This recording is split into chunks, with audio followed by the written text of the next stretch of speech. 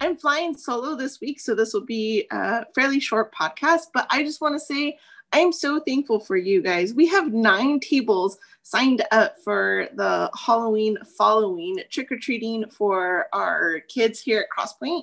We are still looking for 3 more tables or for people to donate candy. So if your group is not able to come and host a table, donating candy would just be a really, really good and fun thing. Just that we want to create a safe place for our littles to come and trick or treat in this kind of ever-changing world. And so Crosspoint really wants to be the light to families that need it. So please go ahead, and if you're able to donate candy, Kristen's going to send out the link again for signing up for a table, and go ahead and make sure you guys do.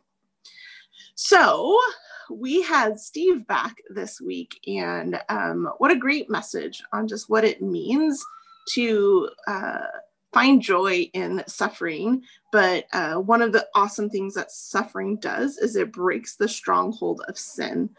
And so this group, this small group, I think should look a little different for you guys. And I really want to encourage everyone to split either right at the beginning or to go over passages as a group and then split right at the beginning, mainly because we're going to be talking about what strongholds of sin are on your life. And if there's going to be mixed genders, it's probably not as easy for people to share.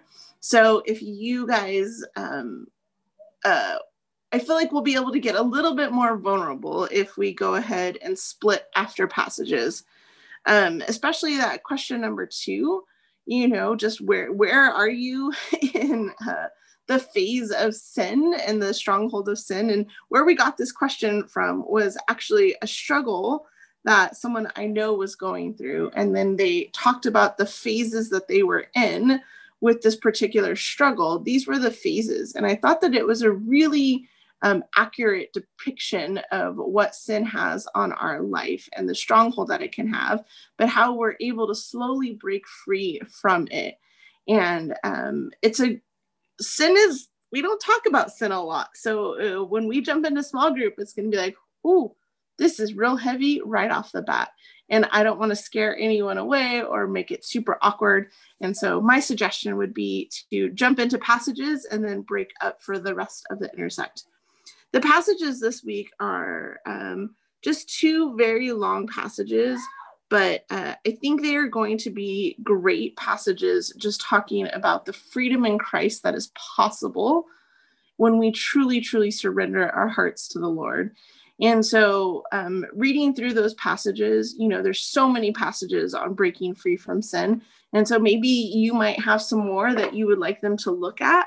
I would let your group know about that ahead of time in the email so they're not surprised and they can have time to think about it. So I want to address this last question, number 5. I feel like this is an opportunity for us as small groups to be able to really get at the heart of what it means to discover and follow Jesus. And part of this is the following part that's really difficult. And so it's, what do you need to ask Jesus for forgiveness? And this would be a great opportunity to have some individual quiet time or prayer time. I know as a mom of 3, you can even hear babies in the background. It's hard to have just quiet time with Jesus. And so creating a safe place for your small group to be able to have a conversation with Jesus. And maybe that conversation is a fight on the way to small group, asking for forgiveness, or maybe it's something much deeper, much bigger that someone's wrestling with in your group, and not exposing them or shining the light on them, but giving them the opportunity to be able to to talk to Jesus just quietly in that moment. So I would just suggest splitting, and then even splitting down to individual time, 5 minutes, 10 minutes, and just giving people an opportunity to talk to Jesus. I'm so thankful for you guys. Please, please, please, please, please, please, please sign up for the following and to donate candy or a table.